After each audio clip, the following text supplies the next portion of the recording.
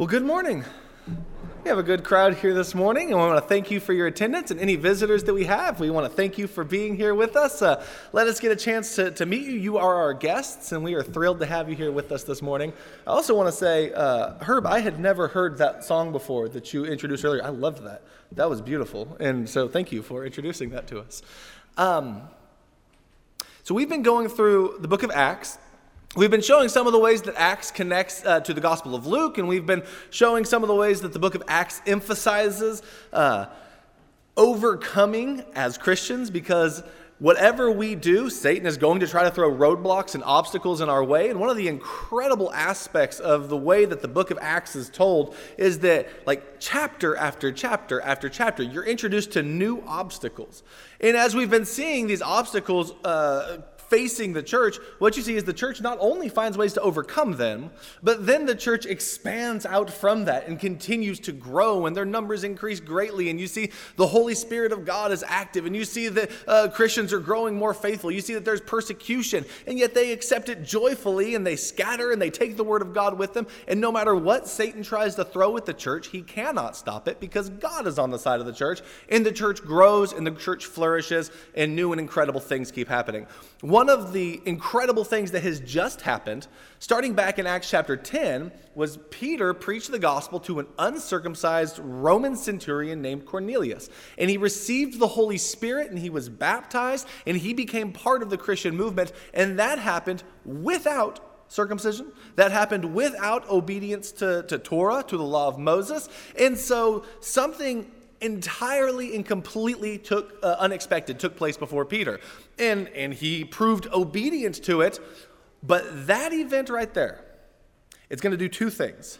One, it's going to take some, like Paul, to go out and to now make the Gentiles a primary mission field. And he's going to teach the gospel. He's going to teach faith in Jesus. He's going to teach the grace of God and salvation without teaching circumcision.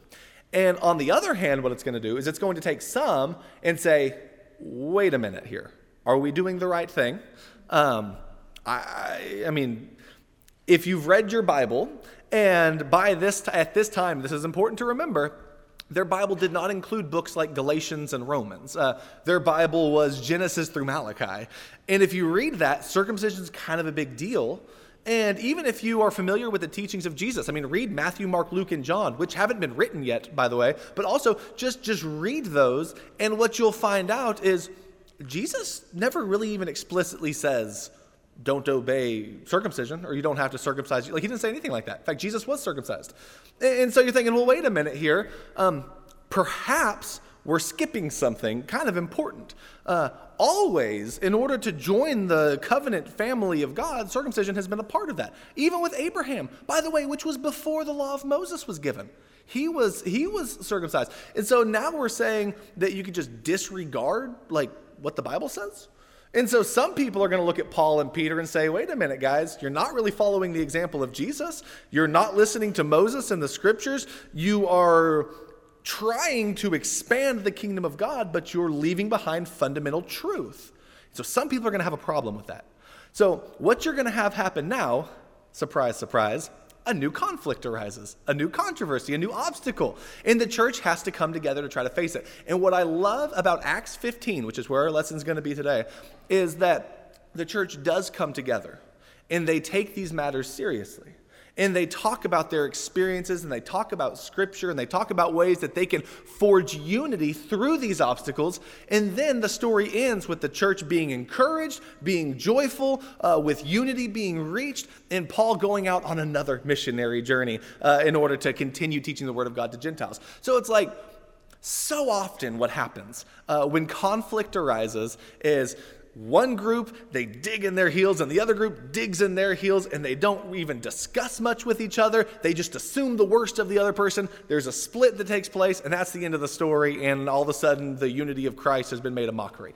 What happens in Acts 15 is they take truth very, very seriously, but they also take unity very, very seriously, and they also take the expansion of the kingdom of God very, very seriously.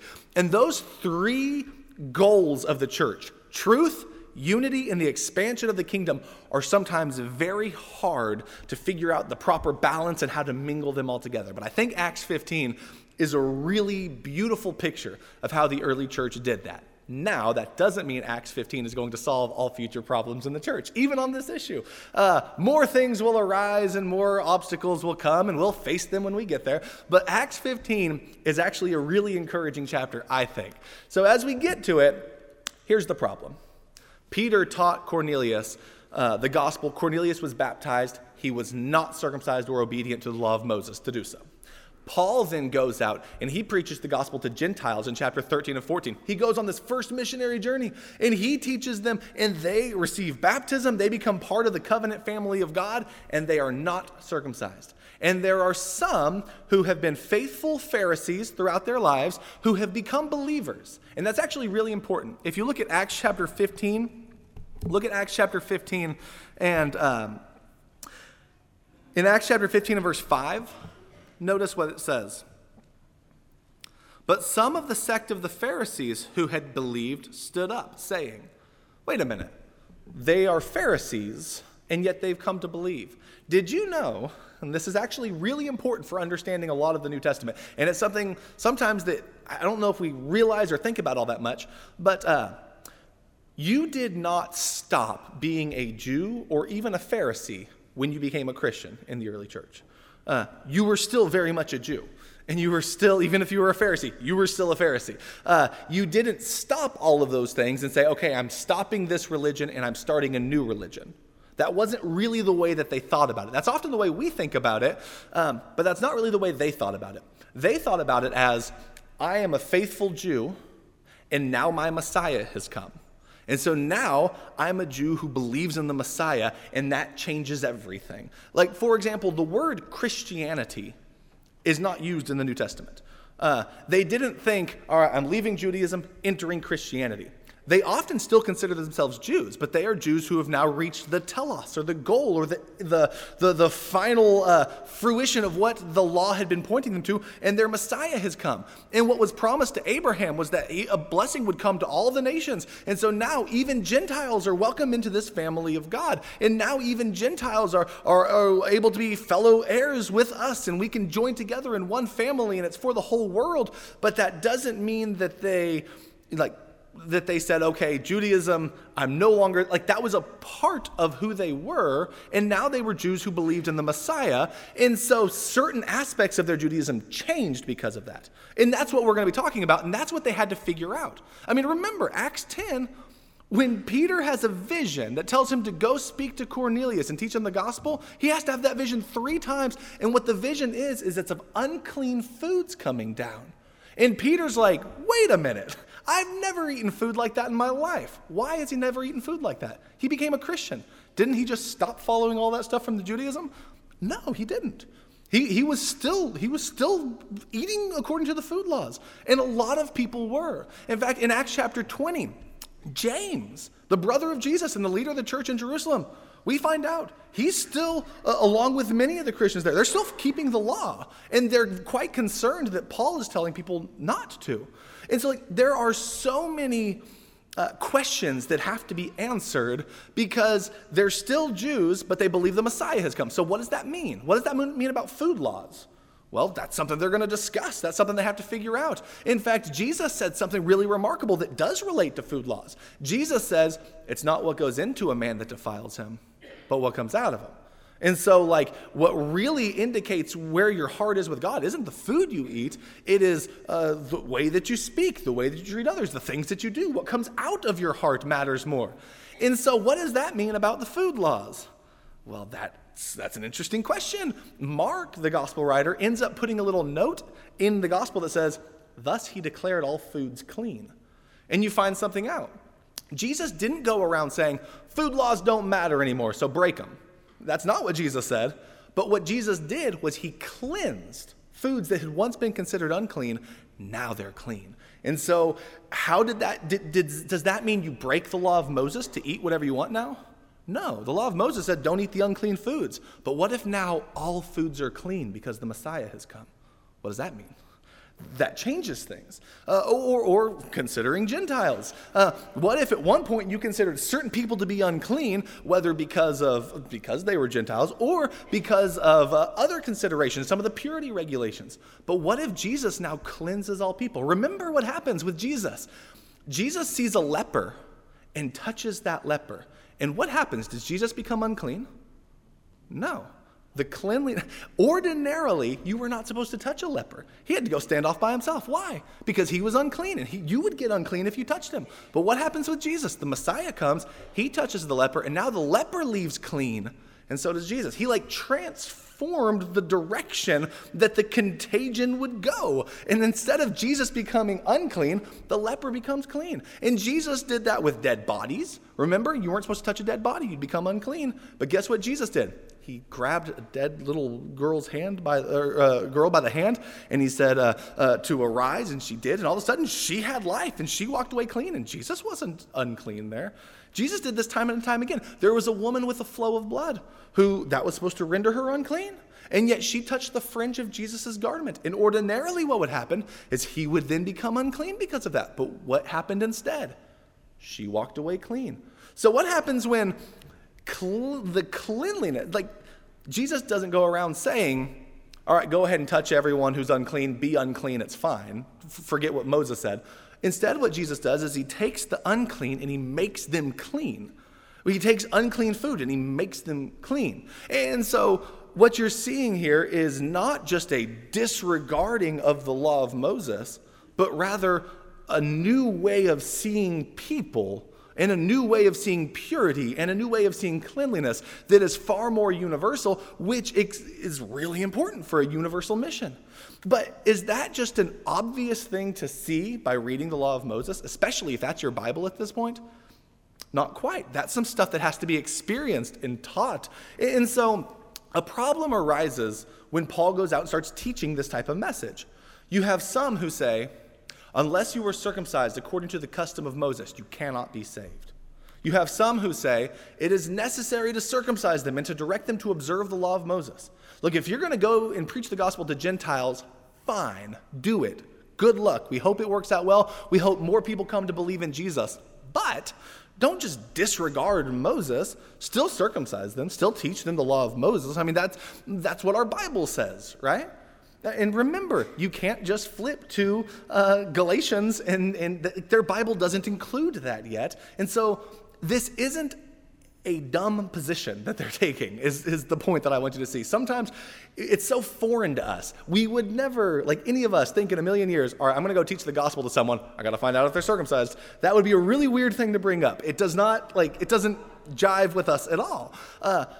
Sometimes when you're reading ancient literature, there's going to be things that are just so culturally irrelevant to us, but that matter so much to them. And it's not because they're ridiculous people. It's because they lived in a different culture and some things really, really mattered. And you could totally understand the point these Pharisees are making. They are not saying don't believe in Jesus. They do believe in Jesus. They are Pharisees who believed. They think he's the Messiah. They believe in the resurrection, and they think we should teach people the gospel.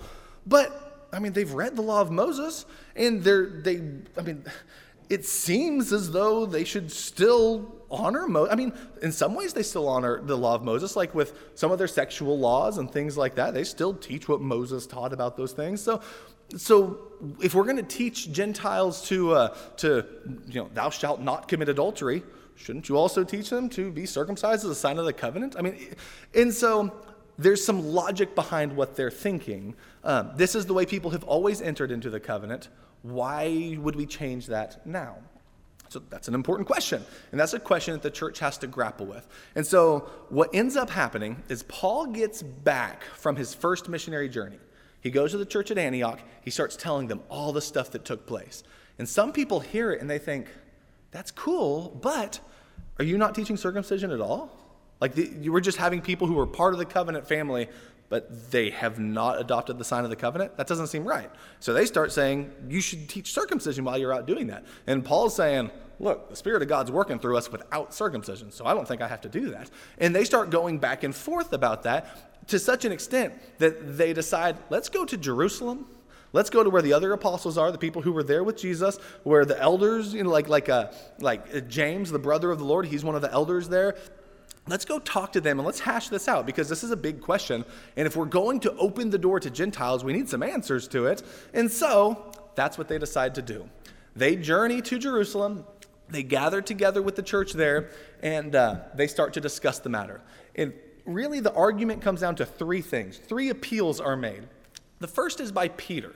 Let's read it. Acts chapter 15, verses 7 through 11. This is Peter's argument for why he does not think Gentiles have to be circumcised.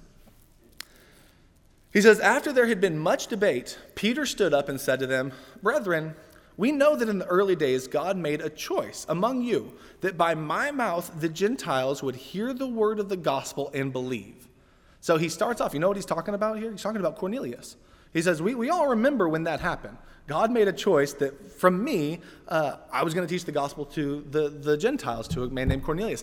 By the way, remember what it took for Peter to do that.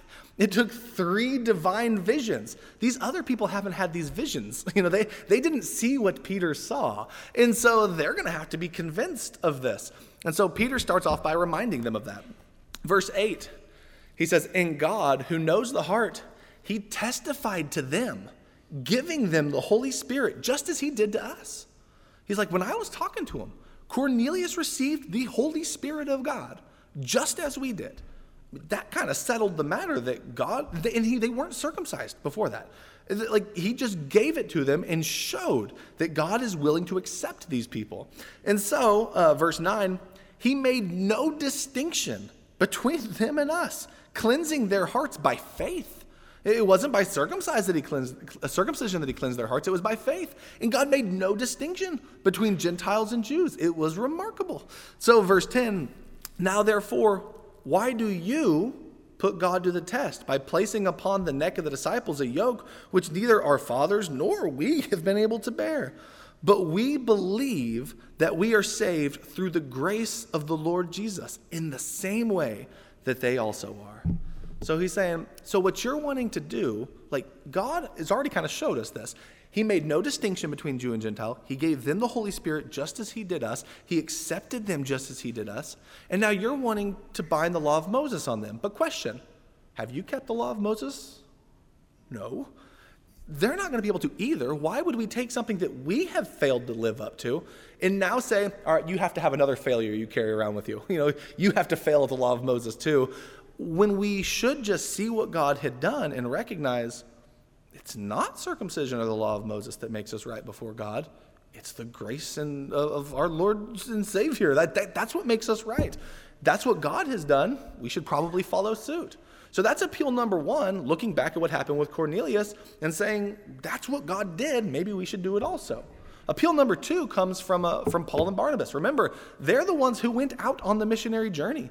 They just got back. They went, Acts chapter 13 and 14, to all these different cities teaching the gospel to Gentiles. So they're kind of the authorities on the subject, along with Peter. It's like, if you're going to listen to someone about evangelizing Gentiles, talk to the people who evangelize Gentiles. That's a good place to start. And so Paul, in verse 12, along with Barnabas, it says, "And the people kept silent, and they were all listening to Barnabas and Paul, as they were relating what signs and wonders God had done through them among the Gentiles." Why is it important that they relate the signs and wonders?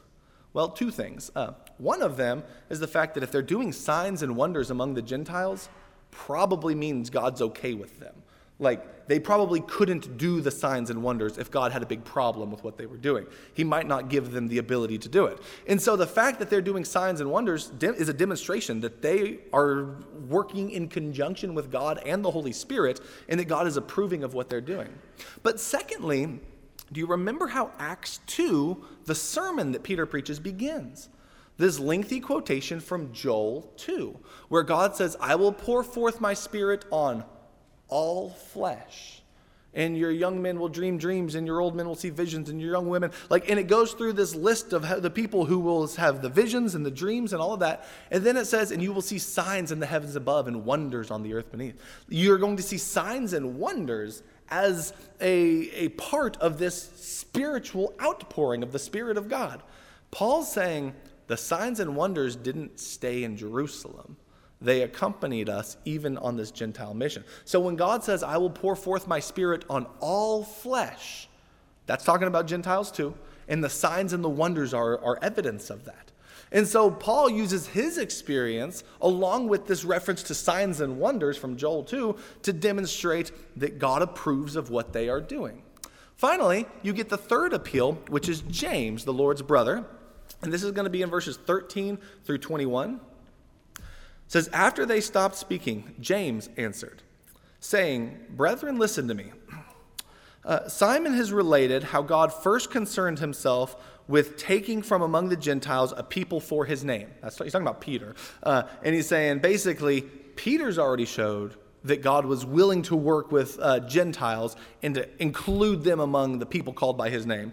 Then he says in verse 15, with this, the words of the prophets agree. So here's what they've heard so far. The experiences of Peter. And those are really, really important. I think we should listen to the experiences of people who are actually doing the work.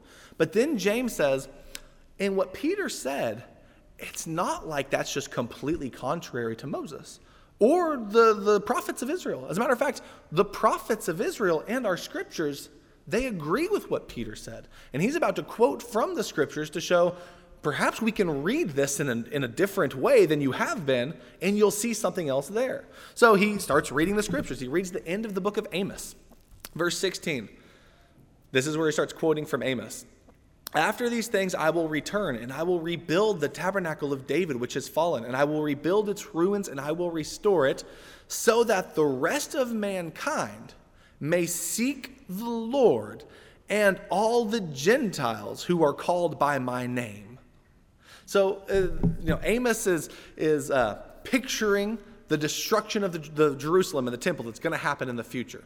Well, then that happens, and there's this promise that God will rebuild the temple. And when he does that, all of the nations and all the Gentiles will be able to see what God has done, and all the Gentiles who are called by my name. There's this picture that after the rebuilding of the temple, there will be Gentiles called by the name of God.